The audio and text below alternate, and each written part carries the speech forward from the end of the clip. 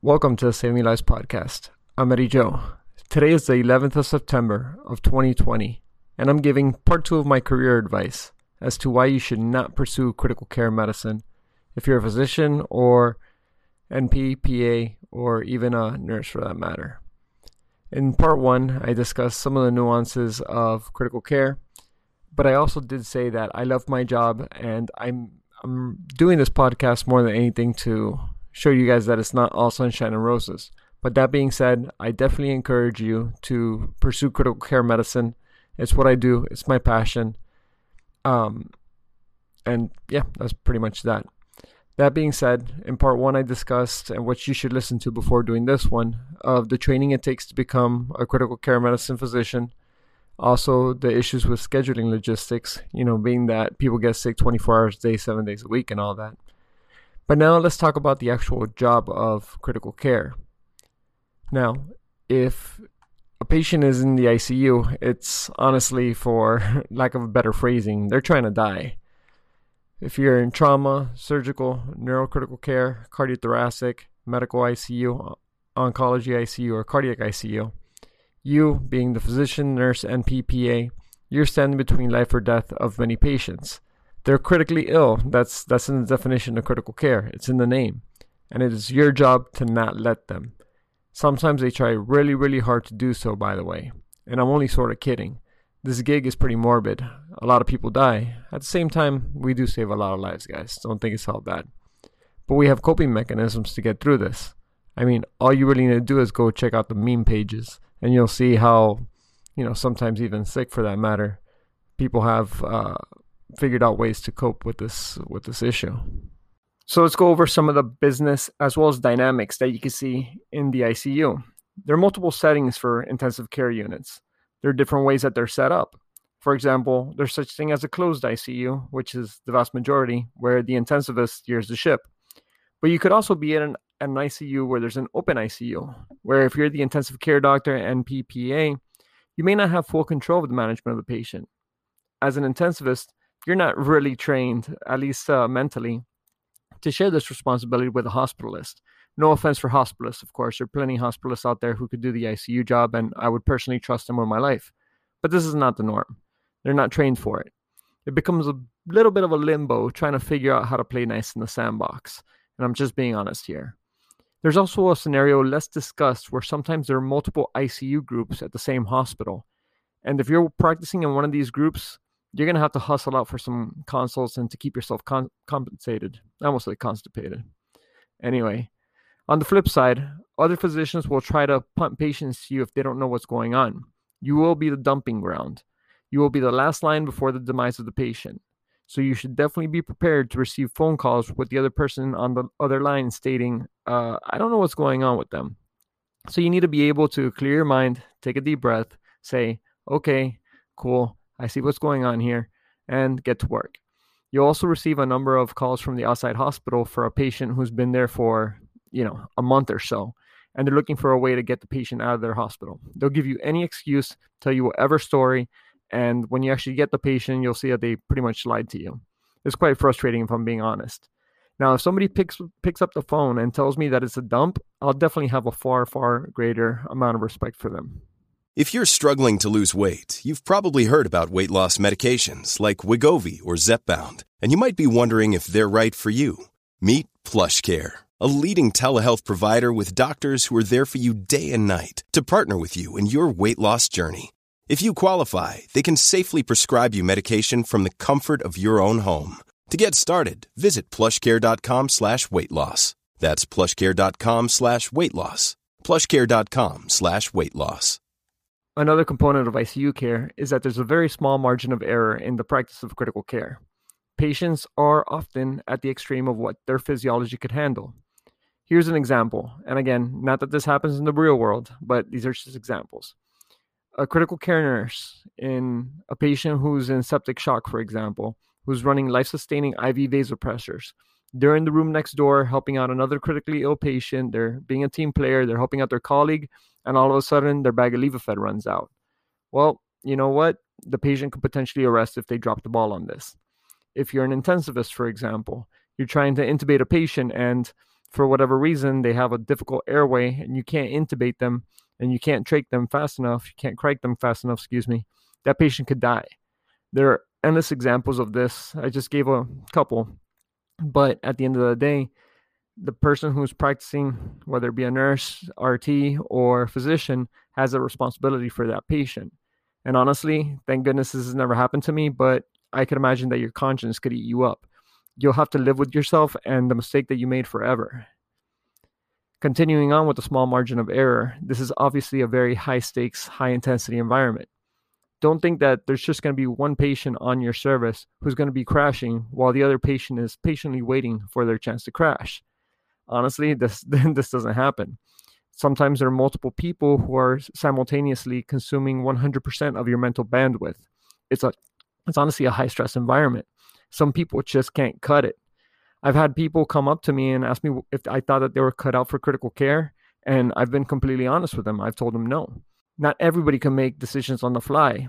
Even fewer of them can make good decisions. Not everyone can keep their composure when it's hitting the fan. That's a skill that needs to be developed and practiced often. That's the reason why medicine training is as long as it is. So when you see a clinician, whether it be an MD, NP, or PA, who is screaming and yelling during chaotic situations, that's often a sign that they have a lack of emotional intelligence and maturity. Although sometimes it's necessary to get the room in order, but that's not something I personally do. As if those components were enough of a reason to try to get you to stay out of the intensive care unit, you also have to worry about liability, because at the end of the day, liability comes along with it. And unfortunately, I'm going to go into this a little bit further, a little bit deeper down the line, but most people don't think that their family member is ever going to die. They think that their loved one is going to live forever. The words intensive care mean absolutely nothing to them. And when something starts heading in the wrong direction, they're not going to blame you. They are going to blame you. They're not going to blame the fact that the patient smoked 40 packs a day for 80 years and they weigh, 3,120 pounds. Nope, it's not the patient's fault. It's your fault because you're not taking good care of them. That's part of the lack of accountability and personal responsibility that has been lost in the culture. Then they will go ahead and threaten you with litigation when things don't go the right way. I mean, I've even been threatened in the ER upon assessing a patient for the first time. Talk about starting the relationship off on the right foot. When a family member says to me, oh, my friend is a malpractice attorney, or that their cousin is a lawyer, I honestly want to just roll my eyes back, but obviously don't do that for the sake of not, annoying them. I say, cool story, bro. But at the end of the day, I don't care if there's some powerful person or a VIP in their eyes. They're going to get the same exact treatment I give everybody else, which is my best. Okay, let's go a little bit lighter here, because I know a lot of the things I've said have been quite grim, quite dark. But on a lighter side, most non-medical people will think that you're an ER nurse or an ER doctor. There's nothing against them, of course. It's just that the confusion of this is entertaining. In the minds of many people, emergency and intensive mean the same thing. Even my best friend, who's an attorney, finally learned what I did when COVID came around. Before that, he thought I was an ER doctor, even though I had corrected him numerous times before.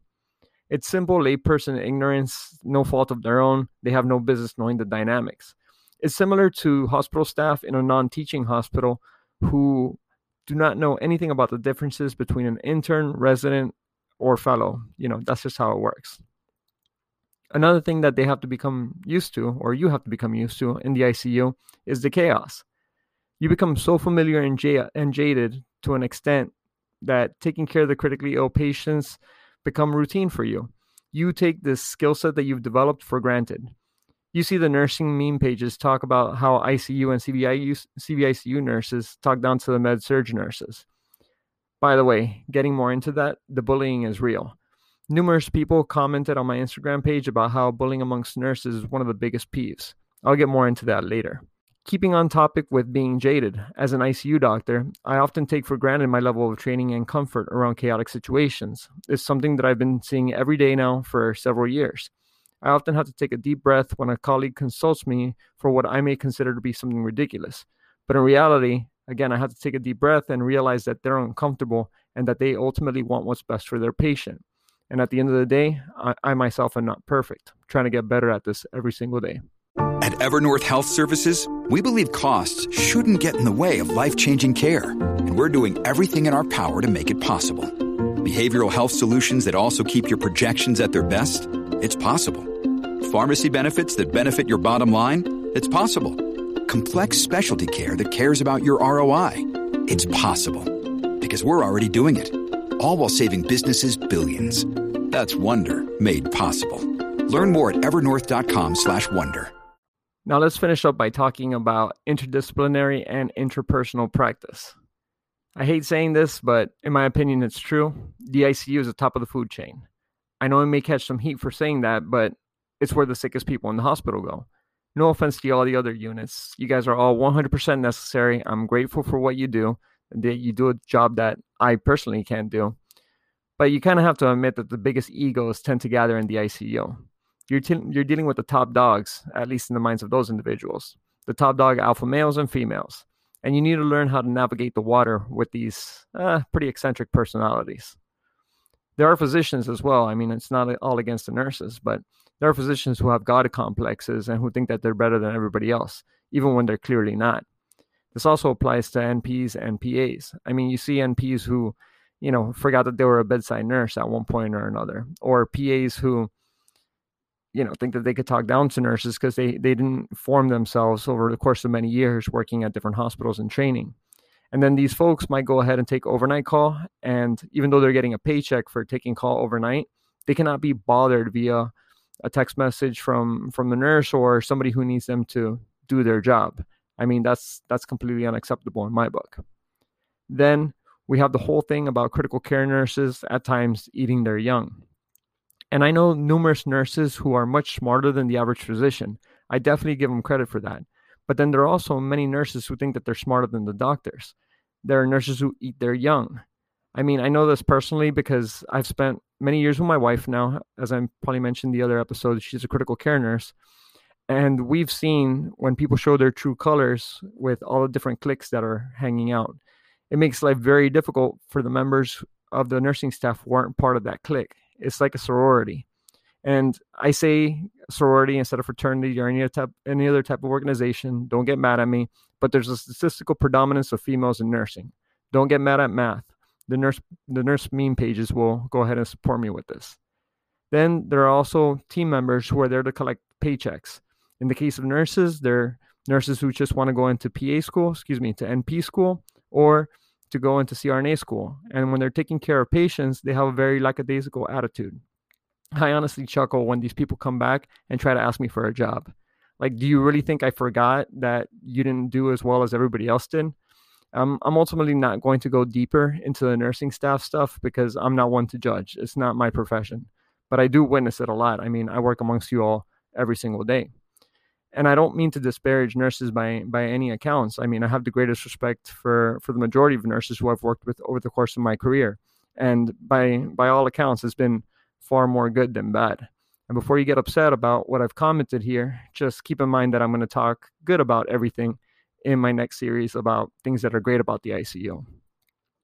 Now, you have to take into account that many of the nurses are also extremely, extremely brilliant. And they could point out your flaws, even though you think you're all high and mighty because you're a physician, you're a PA, you're an MP. These nurses are going to be able to point your flaws, mistakes, and things that you missed. There's no room for ego here. If you can't handle somebody calling you out for a mistake, even if it's the person who works for environmental services, if you can't accept your mistake, you need to get the hell out of the ICU. I don't want you working with me. Remember, we all practice extreme ownership of our patients. This could be used to your advantage if you're smart. The team will ultimately save your butt. And it's not all about the interpersonal relationship between doctors and nurses. There are also issues with the interpersonal relationship between critical care physicians and other consultants. There's going to be some disagreements about what's the best course of action for your patient. And ultimately, you're going to think that you're right. But it takes a lot of intelligence to negotiate these interactions, to see the point of view of the other clinicians, acknowledging when you need to back down and acknowledging when you need to put your foot down. Sometimes you're going to need these consultants to come through for you.